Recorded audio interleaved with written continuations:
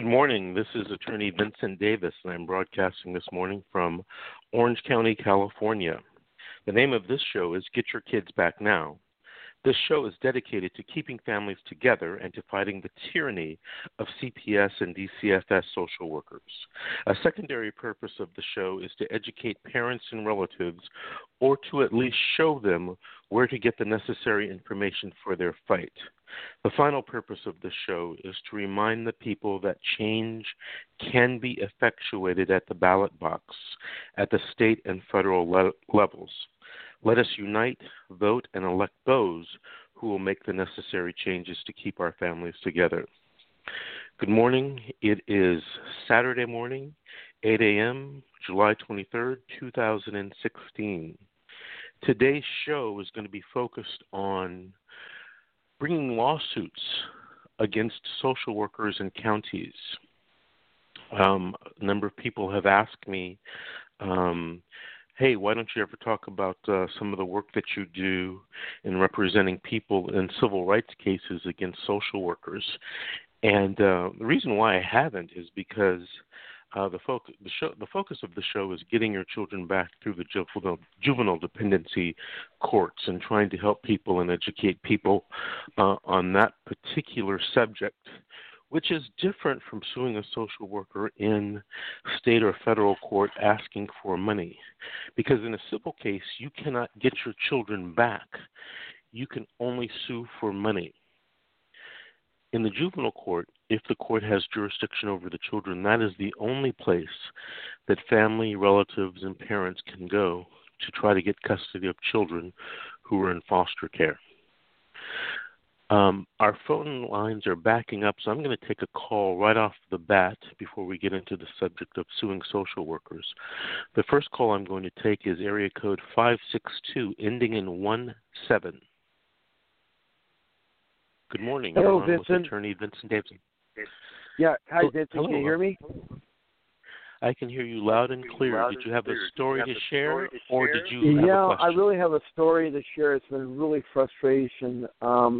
It's like I don't know where to start. It's been going on for 13 months, and Mom and Dad have really been going through the ringer with social services and the outsource they have to supposedly, take care of children. What has really happened, and it's really sad to say, is that we started off with trying to follow the system, thinking that the system would be fair to us as parents. And we, at first, because of our financial situation, can only afford what they provide us as public defenders who, sad to say, and if people listen out there, try to get yourself a paid attorney, a good attorney that will represent you, because the public defenders or the defenders that they have you hook up with are really just doing minimum. They have so many cases, over 100 cases, and it's just kind of like a hit and miss, and they go around and they do very little, and they won't fight for your kid. What's happened is that Mom and Dad have completed all the requirements of the case plan as far as reunification. What has gone worse is that every visit, every week, the rules have changed. It's gotten to the point where it's so degrading, and our kids now, even the last visit that Mom and Dad have, the kids are no longer allowed to put their arms around their parents, but to stand like soldiers with their hands to the side. And what has happened is that the staff that's taking care of the kids are so corrupt. The system is so corrupt from top to bottom. It's really gotten hard on us, because we would set up a visit, and our visits used to be multiple times. The idea was to have unification, and Mom and Dad would try to see our kids, but every week they try to destroy it, they try to change it.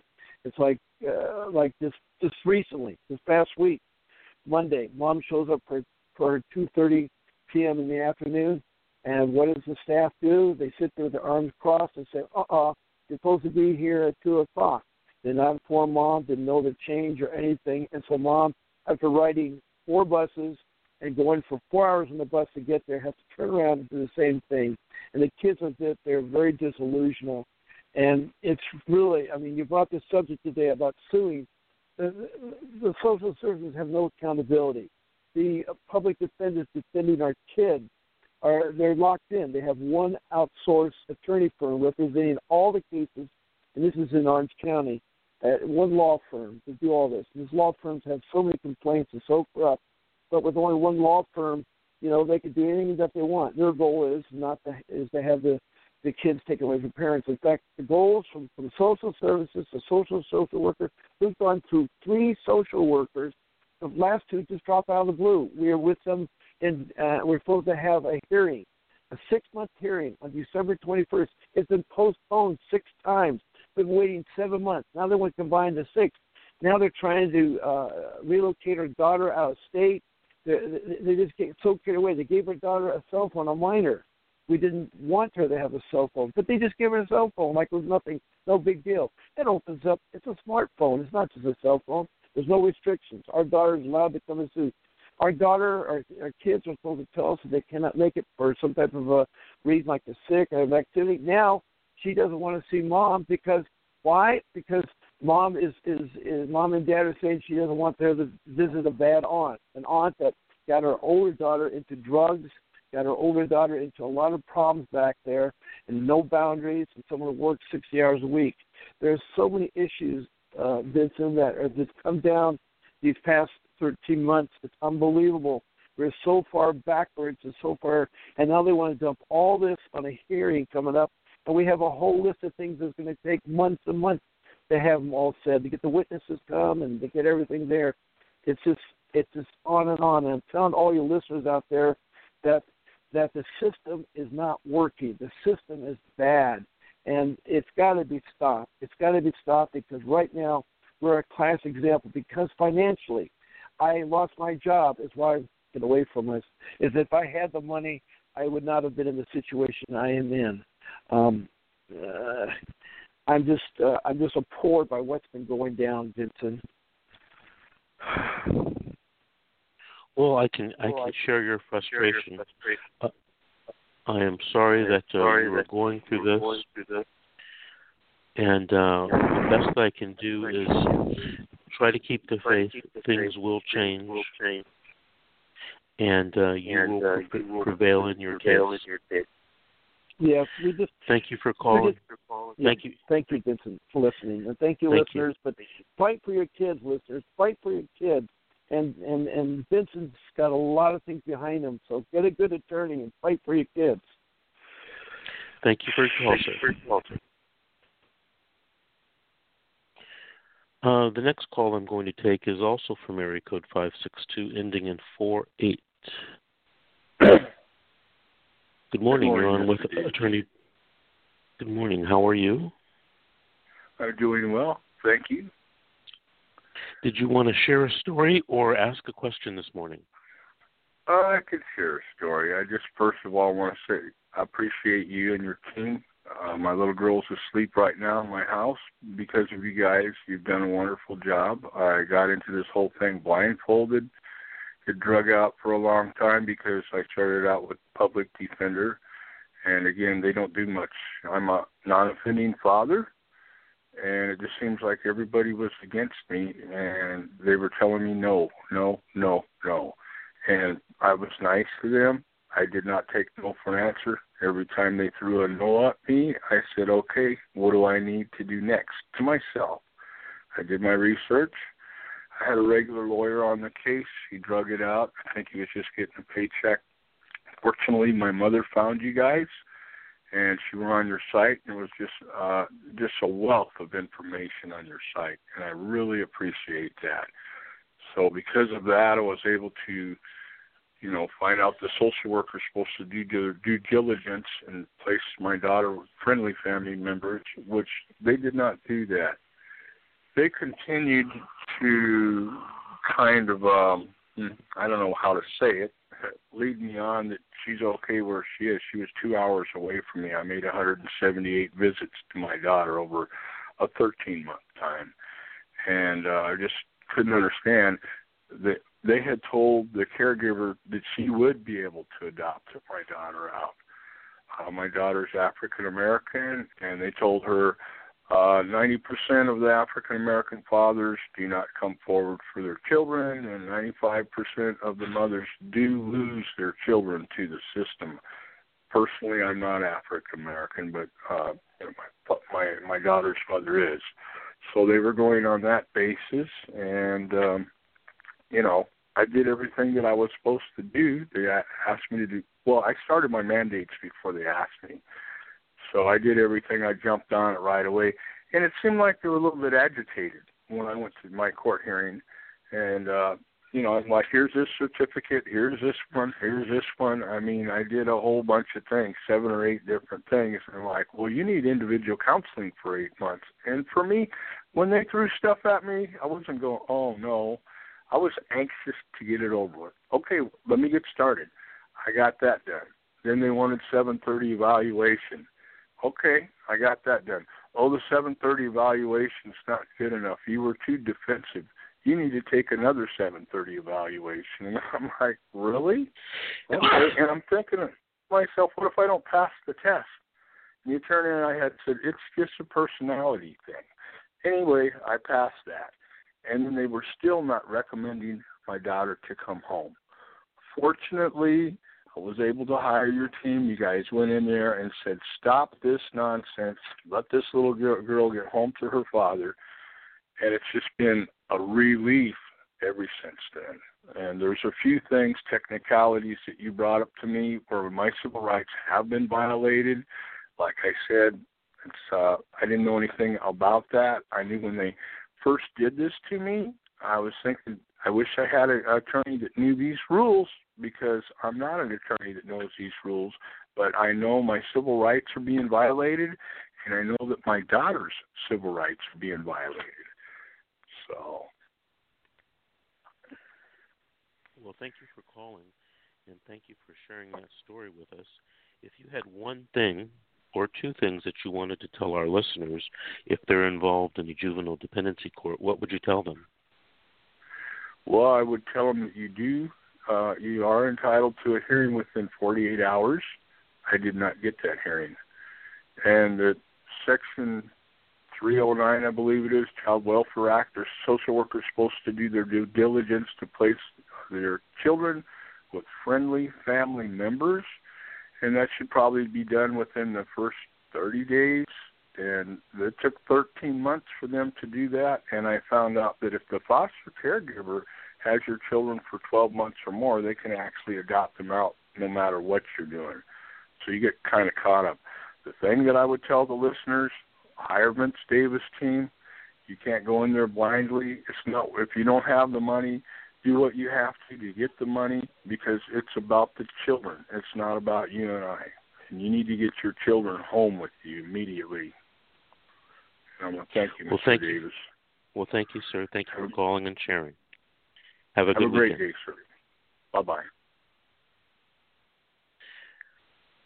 The last caller mentioned something that's important, and I have talked about this section of the California Welfare and Institutions Code, Section 309.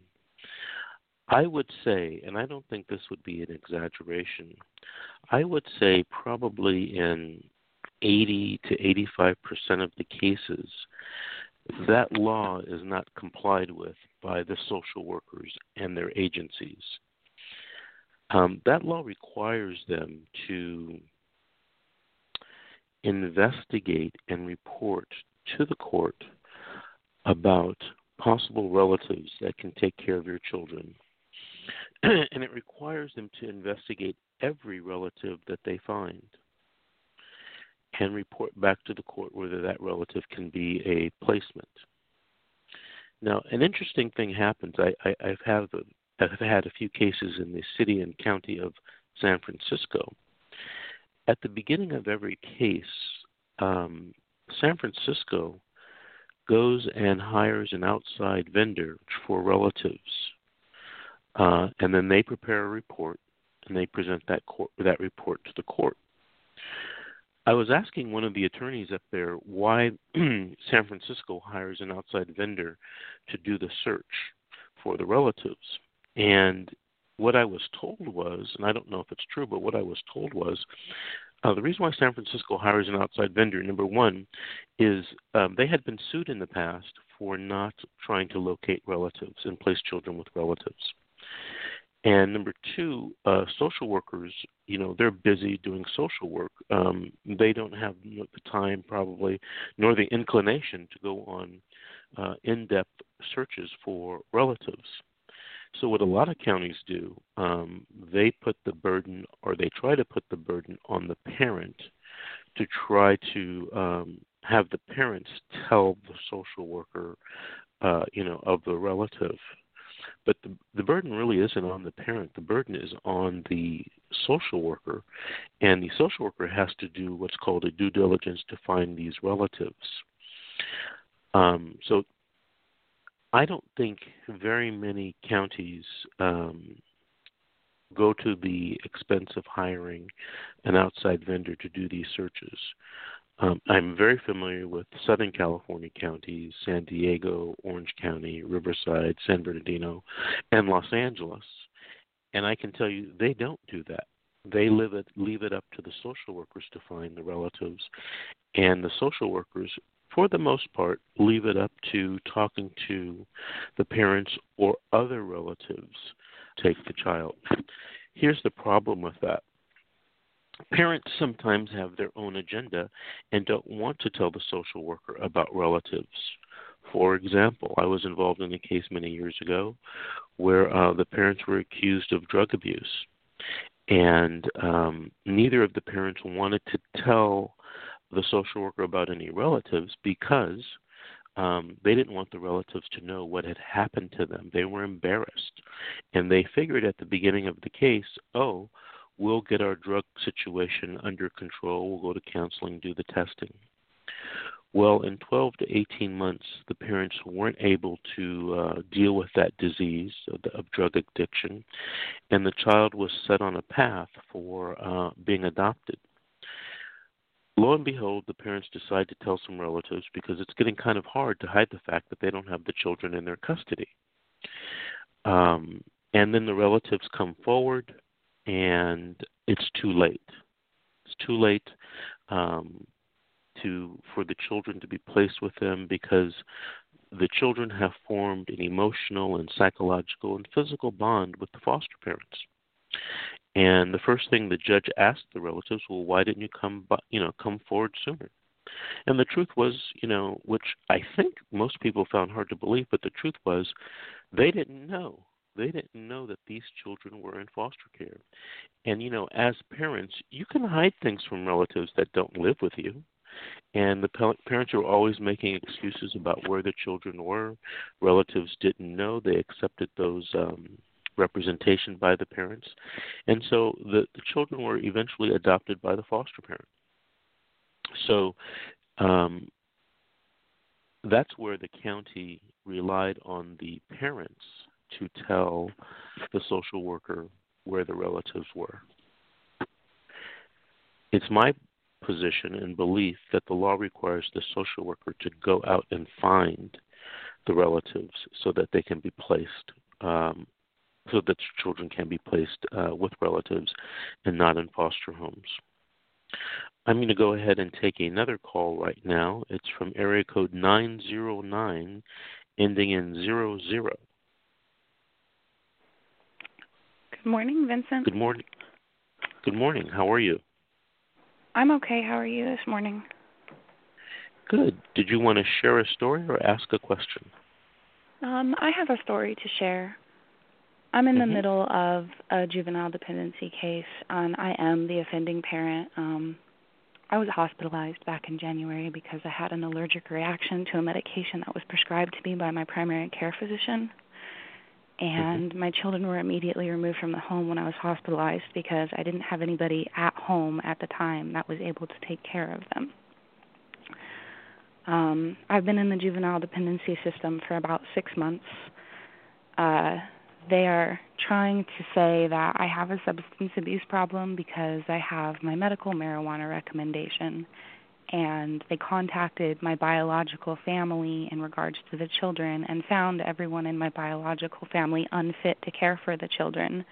However, my relatives claimed that I have a psychological instability, so instead of looking at my medical record and making sure that I'm physically healthy to care for my kids or looking at what's in my children's best interests, the CFS office has taken it to a substance abuse and psychological instability issue, and they're making it very, very difficult for me. I've been doing everything that the court and social services have asked me to, all of my classes. I've been going to AA twice a week. I've been doing random drug testing. I provided them with documentation that they've asked through, jumped through every single hoop that I possibly can, anything they're asking me to.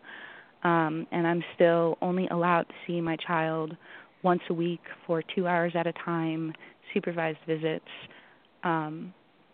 And I'm supposed to be in the reunification process, so they're supposed to be allowing me more and more and more time so long as I am doing what I'm supposed to. And in the beginning, they're supposed to give you or assign you like a parent partner, which is somebody that works for social services. And what happens is they had their children taken away in the past, and after they got their children back, they got a job with CPS, so they're supposed to be able to guide you through successfully getting your children back. They never assigned me one of those. I just got one maybe 2 weeks ago. There's a lot of things they didn't do. When the social worker contacted me when I contacted the social worker's office after I got out of the hospital, they didn't tell me that I was going to get assigned an attorney. They started asking me questions immediately. They asked me to sign paperwork releasing my medical information, which I did because I thought that them seeing that would help by showing, that I am a healthy person. And they didn't even talk to my primary care doctor at all. They used that signature in order to use paperwork that my biological parents produced for them from when I was like 12 or 13 years old against me in court. They didn't even talk to any of my doctors or anything. And when I spoke with my parent partner that they finally assigned me, she doesn't understand why I haven't been allowed to get more time. And she spoke with my social worker who validated the fact that I am doing everything that I'm supposed to be doing, but yet still won't let me have more time with my kids. So I'm in the middle of all that right now. I definitely agree with previous callers as far as the assigned attorney that they give you in court. I didn't even speak to my attorney except for on days that I do have court. I can't get a hold of her. She won't, she doesn't have a voicemail. I can only text message her. She won't respond to my text messages. She doesn't answer her phone ever. And there have been things that have happened in my case on the legal realm where the social worker will submit something to the court and the judge will sign it, and I don't even know that it happened. My attorney doesn't contact me or anything. So that's my story. Thank you for listening. Well, let me ask you a couple questions because maybe I can help you out. How old is your youngest child? He's 9. Okay. So you're coming up on your first 6-month review? Yeah, in September. Okay. So do you have a pen? Because I'd like you to write some of this stuff down. Let me see if I can get one. Everybody's asleep, so I'm out on the front porch. Because I want to give you a plan that you can implement, hopefully with the help of your attorney, that will put you in a position to get your children back in September. Okay, I have a pen and a piece of paper now. Okay, the first thing that I'd like you to talk to your attorney about, well, first of all, you're saying you're having problems getting in touch with your court-appointed attorney.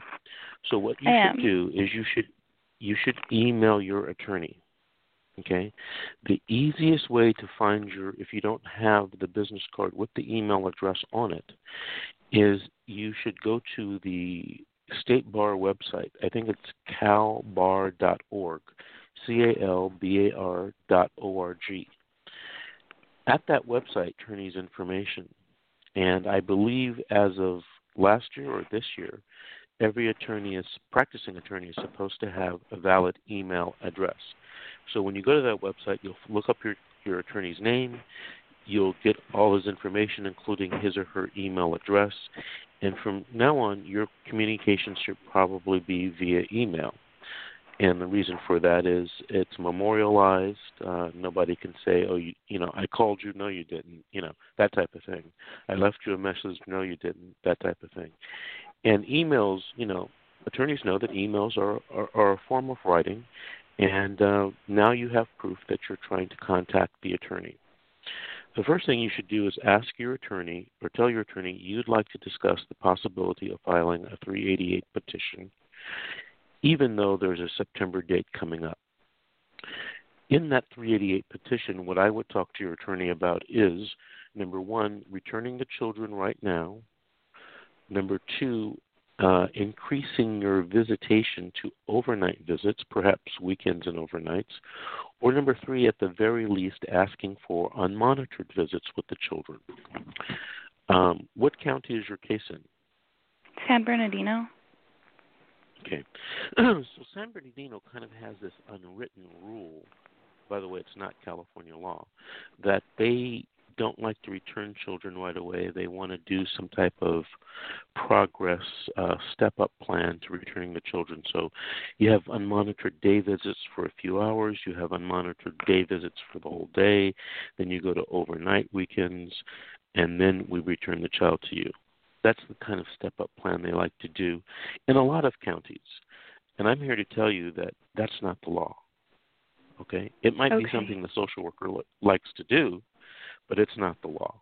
It might be something the judge likes to do, but in my opinion, it's not supported by California law.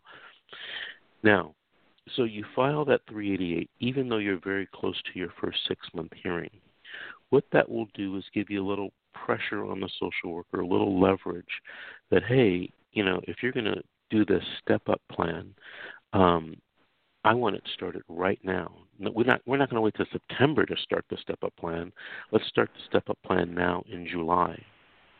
Yeah. And to prepare that 388, you and your attorney are going to have a list of all the services you were supposed to do, and you're going to have proof by letter or certificate that you have completed all of those services, and you put in the 388 petition. The 388 petition is a JV form, and I forget the exact number. I think it's 295, something like that. It's a JV form, and it's only 4 pages long. But a good 388 petition will include that mandatory JV form that you have to use, but it will also include a declaration by you with attached exhibits known as evidence, and perhaps the declarations of other people. For example, your service provider. For example, your relatives. For example, people who know or see you with the children. So that should be attached. Also attached to the 388 should be you should also have a request of having the children placed in a foster home.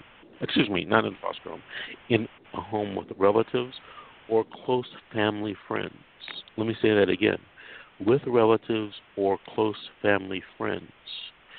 Because if a child's in foster care, generally speaking, the leverage is not with you. Okay, it's against you. But if you have the child placed with a close family friend or a relative who supports you getting the child back, you're going to be in a much better position come the time of the hearing and a trial.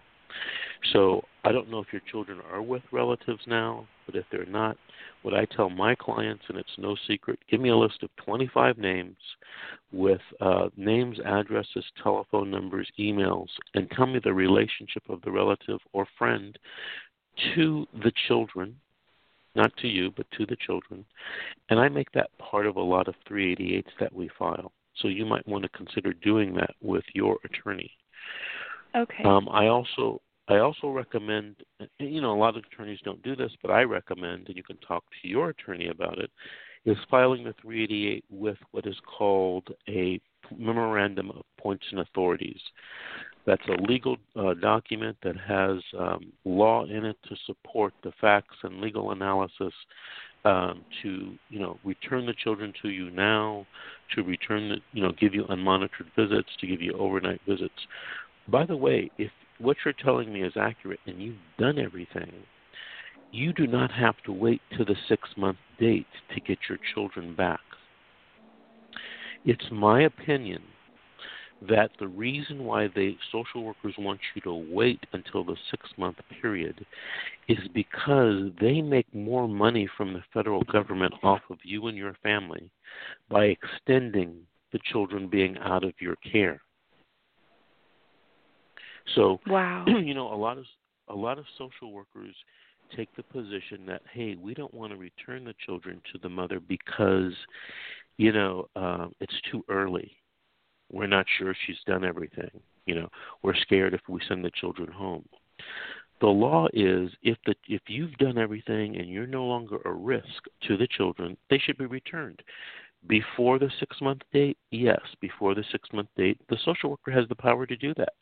And if the social worker doesn't exercise her power or his power in doing that, you have the power to file the 388 petition. Okay? And by the way, if the judge doesn't give you a hearing on the 388 petition or gives you a hearing and decides against you, you have the right to appeal that to the Court of Appeals. And there are a lot of favorable decisions from the Court of Appeals about judges not granting 388s, about judges not even giving you a hearing on your 388. So the law is there. Now, the practice may not be there in that particular courtroom or that particular courthouse, but the law is there for you to use a 388. It's like your lifeline in your juvenile dependency case, and not enough people use that lifeline. Now, the other thing I want to tell you is, the other thing I want to tell you is, when you file a 388, the code says that the judge must give you a hearing within so many days. And what a lot of judges do to preserve judicial economy, which is not the law, is that if you file, let's say you file a 388 today, you're supposed to have a hearing on that or a denial of that 388 within, I think it's 21 days. I'd have to look at the statute, but there's a time limit. And what a lot of judges do, and I don't think this is right, is they continue that 388 until your 6-month review hearing. Well, that's like almost 2 months away. And that's not what the law says. The law says you're supposed to have a decision on that 388 as soon as possible because the law favors you getting your children back early. Don't wait till the 6-month hearing. But everybody's, tied up into this. We're not going to do anything until the 6-month hearing. And it's my belief that the counties do this to make more money from the federal government. That's just my opinion. A lot of people will say I'm crazy. I mentioned that to a county council in San Bernardino recently, and he just laughed. But I happened to see a videotape deposition of basically the chief financial officer for, I believe it was Orange County. And this lady explained in her deposition in a civil rights lawsuit how the counties make money off of these cases. Everybody thinks, we're doing this to protect children. There may be some truth in that, but we're doing this to make money. It's America. And even governmental entities, their goal is to make money. Many, many, many years ago, before I became a lawyer, I was a certified public accountant. I'm no longer a certified public accountant, but I worked for an international accounting firm. And the Los Angeles office's biggest client was the county of Los Angeles. And there's something called governmental accounting. Governmental accounting is different from accounting from you and I or regular businesses, but the goal is still the same. They want revenue to exceed expenses.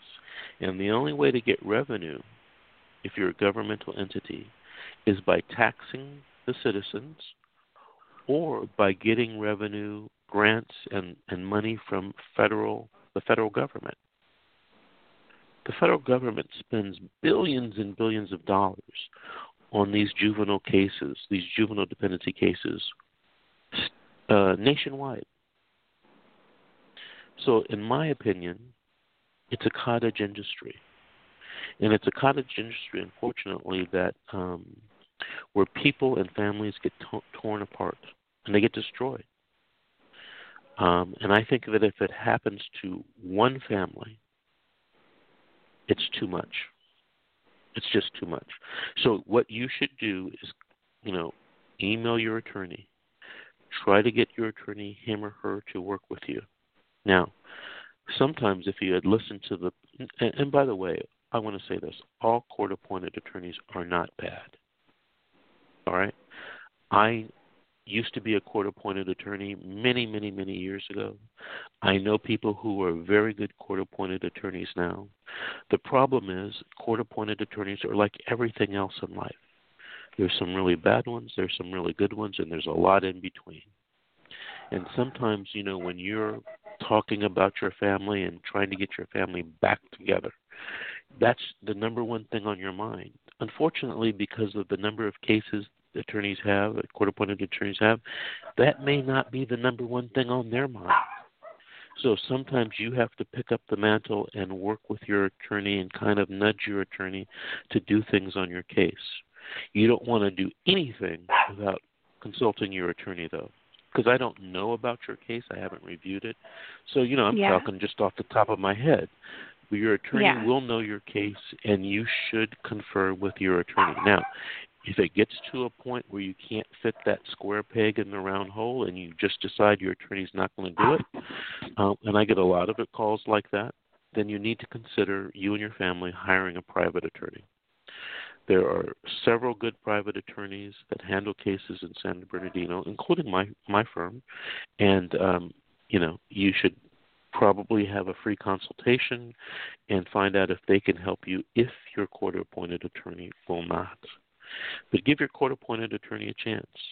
If you've called and left messages and they haven't returned calls, that's a no-no. Attorneys can get in, big trouble for doing that. But you don't have to have that he said, she said, argument. Oh, you didn't call me. Yes, I did. No, you didn't. Just send the email. Okay. That's a digital record that will last forever. Yeah. All right. All right. Thank you so you much, for Thank you for calling in, and good luck to you, and have a good weekend. You too. Thank you.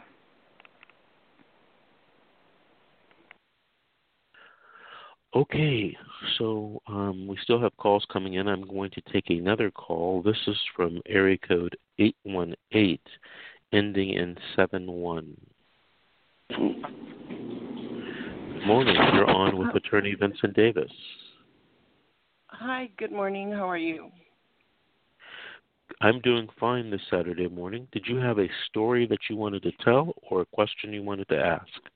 I have a question actually to ask. Well, half and half. It's a question, but it's related to a previous incident. At the moment, I have a new neighbor that had moved in, and this neighbor walking by just heard. I have three little kids.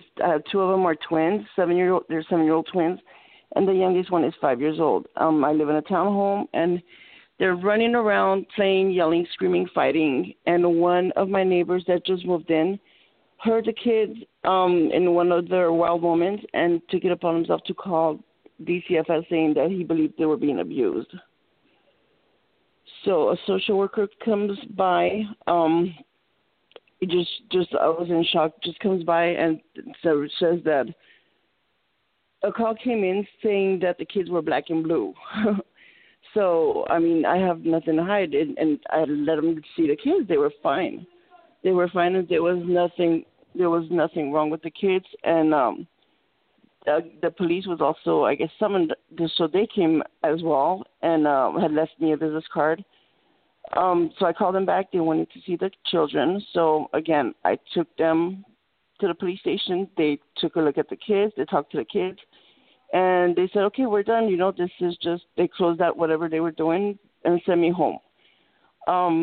Now the social worker kept coming back and saying, well, this is the thing. I have a previous case that was closed maybe 4 or 5 years ago. And they started saying that going back into that case. And my question actually is, can they go back and dig into an old case that's been closed? When you mean go back, what do you mean? They can look at it. in my opinion, they can't use it against you, especially if it's been resolved. But a lot of times they bring up stuff. They try to pile on the evidence if they're trying to make a case for you, against you. And one of the ways to do that is to bring up old history. And so that's what they're doing try now. To do it. So, what are they trying to do to you? Well, they're telling me that they're looking at the old case. They were looking at the last final court order, and which I was given a copy, and my copy said that the case was over, and at the time, if the father wanted to be involved, it would be up to me whether to let him be involved with the kids or not. And right. and that's the final thing I had received from court. Now they're telling me that there is a different court order. That's not the court order. That's not the right court order. And I'm trying to tell them, no, that's what I received. I have nothing else from the court. And they're saying that it said that the father is not allowed to be around the kids unless he goes back to court and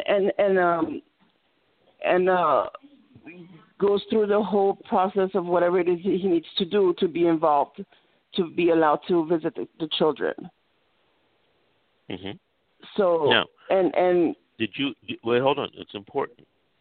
Did you ask them to email you or fax or mail you a copy of the court order they're referring to?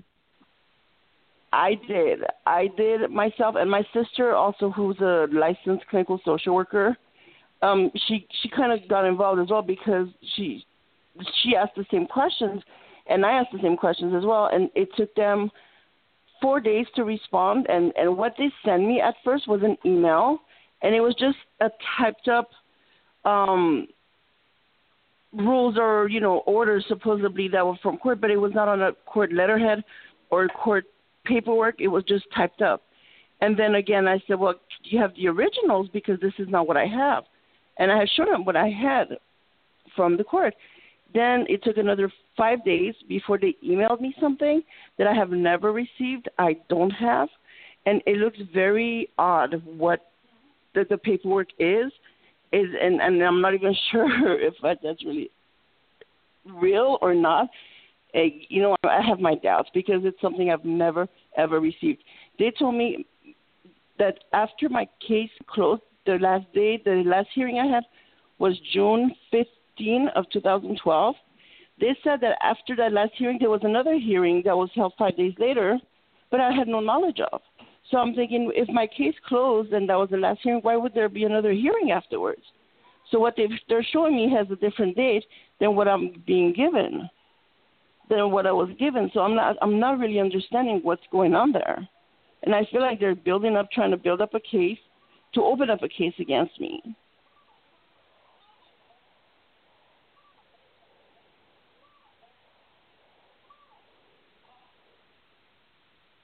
I hear that.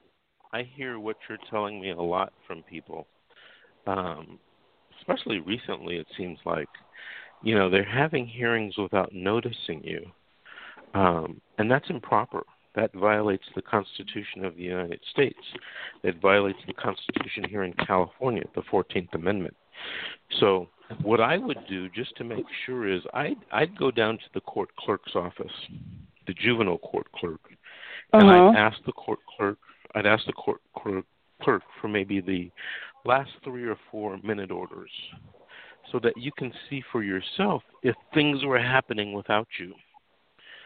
And if things were happening without you, I would contact the attorney who represented you in that case, or the attorney's law firm, and see if you can get that resolved.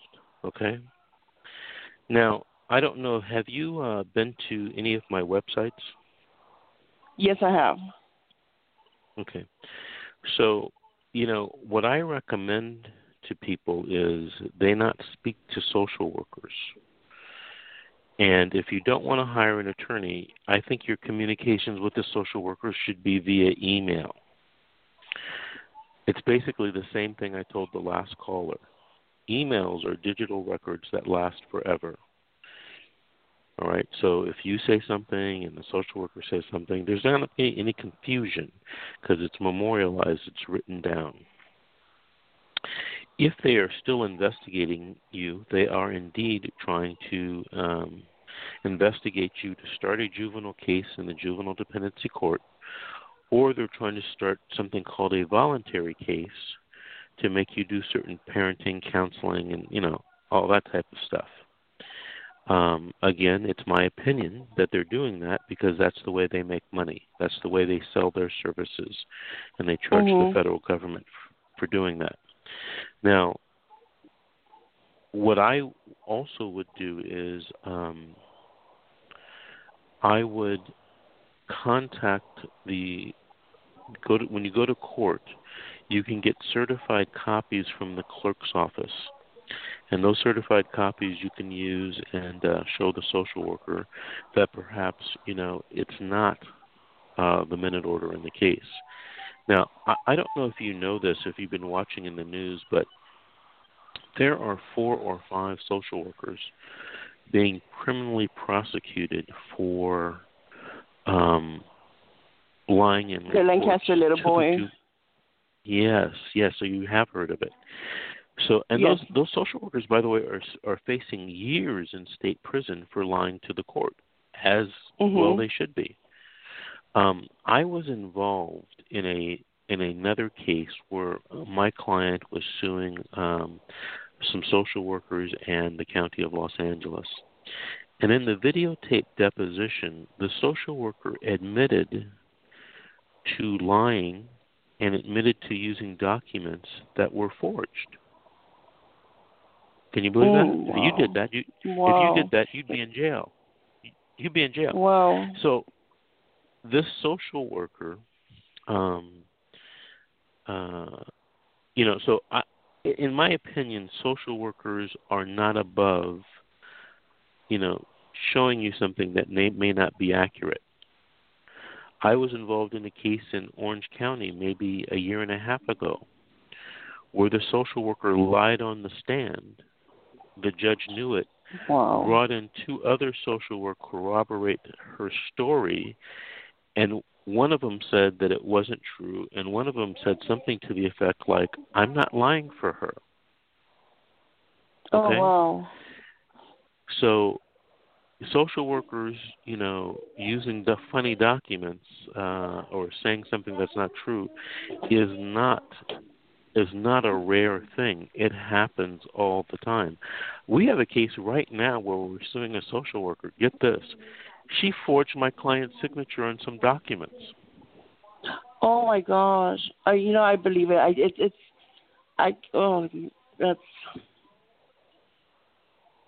That should not be happening. It's just... Right. Social workers are human beings, and they have the same faults as all human beings do. So if you can imagine it, a human being doing something, you can imagine that a social worker may do that. So what I would do is to verify this for myself. I would go down to the courthouse. I would get the court records and verify what the court order is. And then if the social worker is accurate, I'd contact my attorney and say, hey, how come you didn't tell me this? If it's not accurate, I would email the social worker and say, hey, I went down there and I got the court order. I don't know what you're talking about, but, this is the final order. And that way you can protect yourself and you can do it in writing.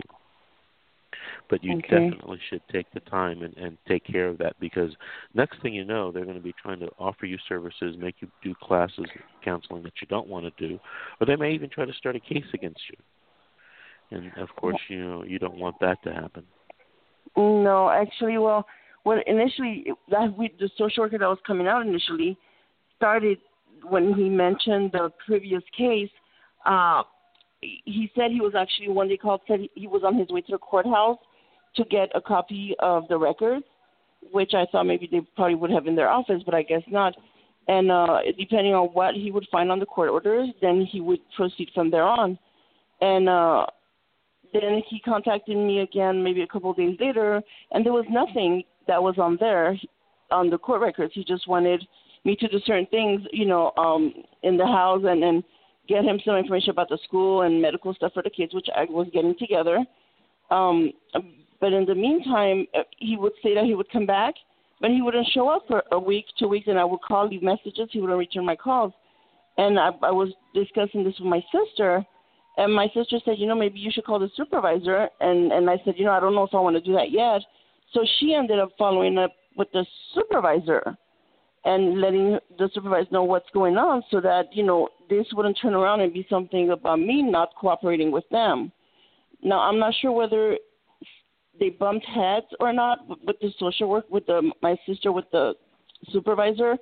But from there on, this social worker never came back again. Another one came to the house, knocked on the door and said, I'm here to close your case. And we were like, okay, fine, and he walked in and the whole thing just flipped around to this whole bringing up the old case, that there was a court order and this and that. And I'm like, but the social worker that was here 2 weeks ago said there was nothing. Mm-hmm. This is where I'm like, okay, are they retaliating because my sister questioned them or called the supervisor? This is where I'm like, it's really, and they're planning on being at my house on Monday at 10 a.m. to go over their concerns or whatever else. And I asked them, I said, are you guys trying to open up a case against me? Because I'm not about to do that. Because I've done nothing wrong, and what I've been provided is different than what you guys have. I want to tell you something, and, I tell this to a lot of people. They don't believe me. But you don't have an obligation to meet with social workers. You don't have an obligation to talk to the social worker. Did you know that? I didn't know that. No, they're making it seem like if I don't, they're taking my kids from me. And there's no way I'm going to let that happen. Right. And I have done nothing wrong, and my kids are. So I didn't know. I was under no obligation to discuss anything with them. I didn't know that. Right. They can get a warrant to come in your house, but you don't have to talk to them. They can get a warrant to inspect your children or to talk to your children. They can get a warrant to take your children, but they can never get a warrant to make you talk to them. So you can talk to them. I recommend to most people, don't talk to them unless, you have an attorney present. Because, I've heard many, many stories about people who felt that they were retaliated against when they try to assert knowledge of their rights, to the social worker. I think, I get the impression from some stories that the social workers, don't like people who are asserting their rights and the protection that the law affords them. So, social workers are trained investigators. They're trained at questioning. They're trained at, gathering evidence. And a lot of people think, just ordinary people, parents, they think that they can stand their ground with social workers, and it's not true. So be very careful when you meet with social workers, the things that you say, the things that you do, because you may see it later on in a report and you will think, oh, that's not what was said. It was taken out of context. Or you might say, hey, that's a complete lie. I already saw that. I've already seen it. Yeah. Yeah, I see it hundreds and hundreds and hundreds of times from people telling me, you know what, I didn't say that to the social worker, or I said the exact opposite.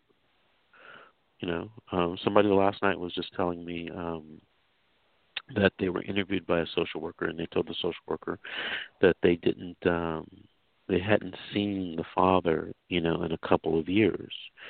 And when she got the report, the social worker said, mother and father are together all the time. It's about 360 degrees different.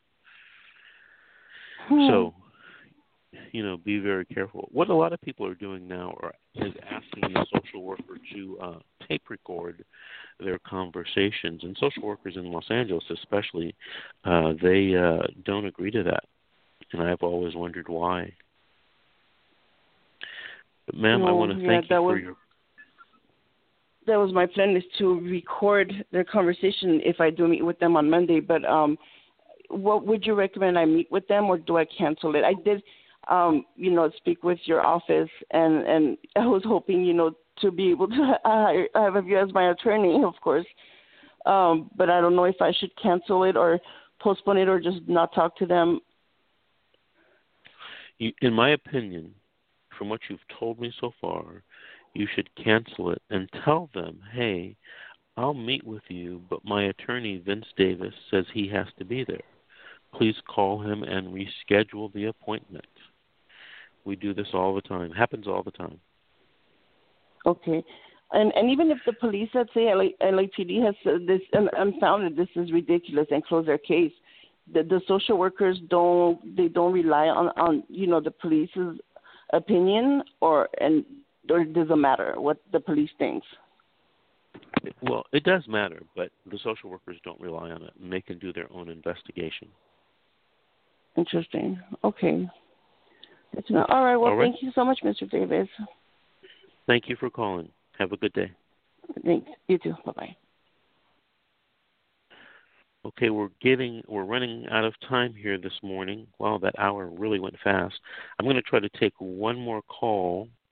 It's from area code 661, ending in 37. Yay! Hello. Hi, how are you today? I'm doing fine. Did you have a story or a question? Kind of both. Okay, this is what's going on right now. I'm going to be honest. I went down to the sheriff's station and I fabricated a story against my husband because he was being unfaithful. And what I did, I'm sorry. Hello? Yes, I'm listening. I went back down to the sheriff's station to tell them that I did fabricate the story, but the sheriff had called Child Protective Services on me. Yes, baby. Okay, turtle? Sorry about that. So the sheriff department called Child Protective Services saying that my kids were being emotionally abused, all of that. Now, I ended up getting into it with the social worker. This is kind of hard to talk with my son. What do you want, honey? Ma'am? Natasha's coming. Yeah, sorry about that. So to make a long story short, I ended up getting into it with the social worker. So the social worker ended up fabricating a story against me. And now that I don't have that social worker, I have a new social worker. She told me that my case should not have been open because I never failed to protect my children. But they're putting on there that I failed to protect my children. Along with that, they had me to do a 7:30 evaluation. And on the 7:30 evaluation, it said that I scored so high, which is a 91.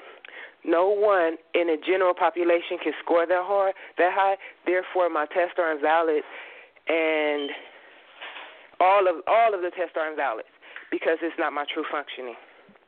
So I want to know what can I do as of now, because they don't have anything on me. They don't have anything in the past on me. They're trying to say now that I have mental issues, now that they really can't come up with a real mental issue. They said I have an unspecified personality disorder. They're just trying to come up with a lot of things, and they wanted me to sign a plea bargain. I'm sorry, what did you say? Let me answer the question because we're running out of time. Did they just tell me yes or no? Did they start a juvenile case against you? Yes, they did. I go to trial September the 23rd. Okay, and this is what I want you to do. Hold on, I'm going to tell you what to do. I want you to call my office. I want you to make an appointment for a free consultation, either in person or over the phone. And I'll tell you in detail what you should do. Thank you for calling me this morning, and please listen in next weekend. Thank you. Okay, we're running out of time. I want to tell everyone that next weekend we'll continue the show about suing social workers, and we'll continue taking your calls every Saturday morning from 8 a.m. to 9 a.m. The call-in number is 646-668-8791, and you can listen to us. The shows are taped at talkradioexperts.com.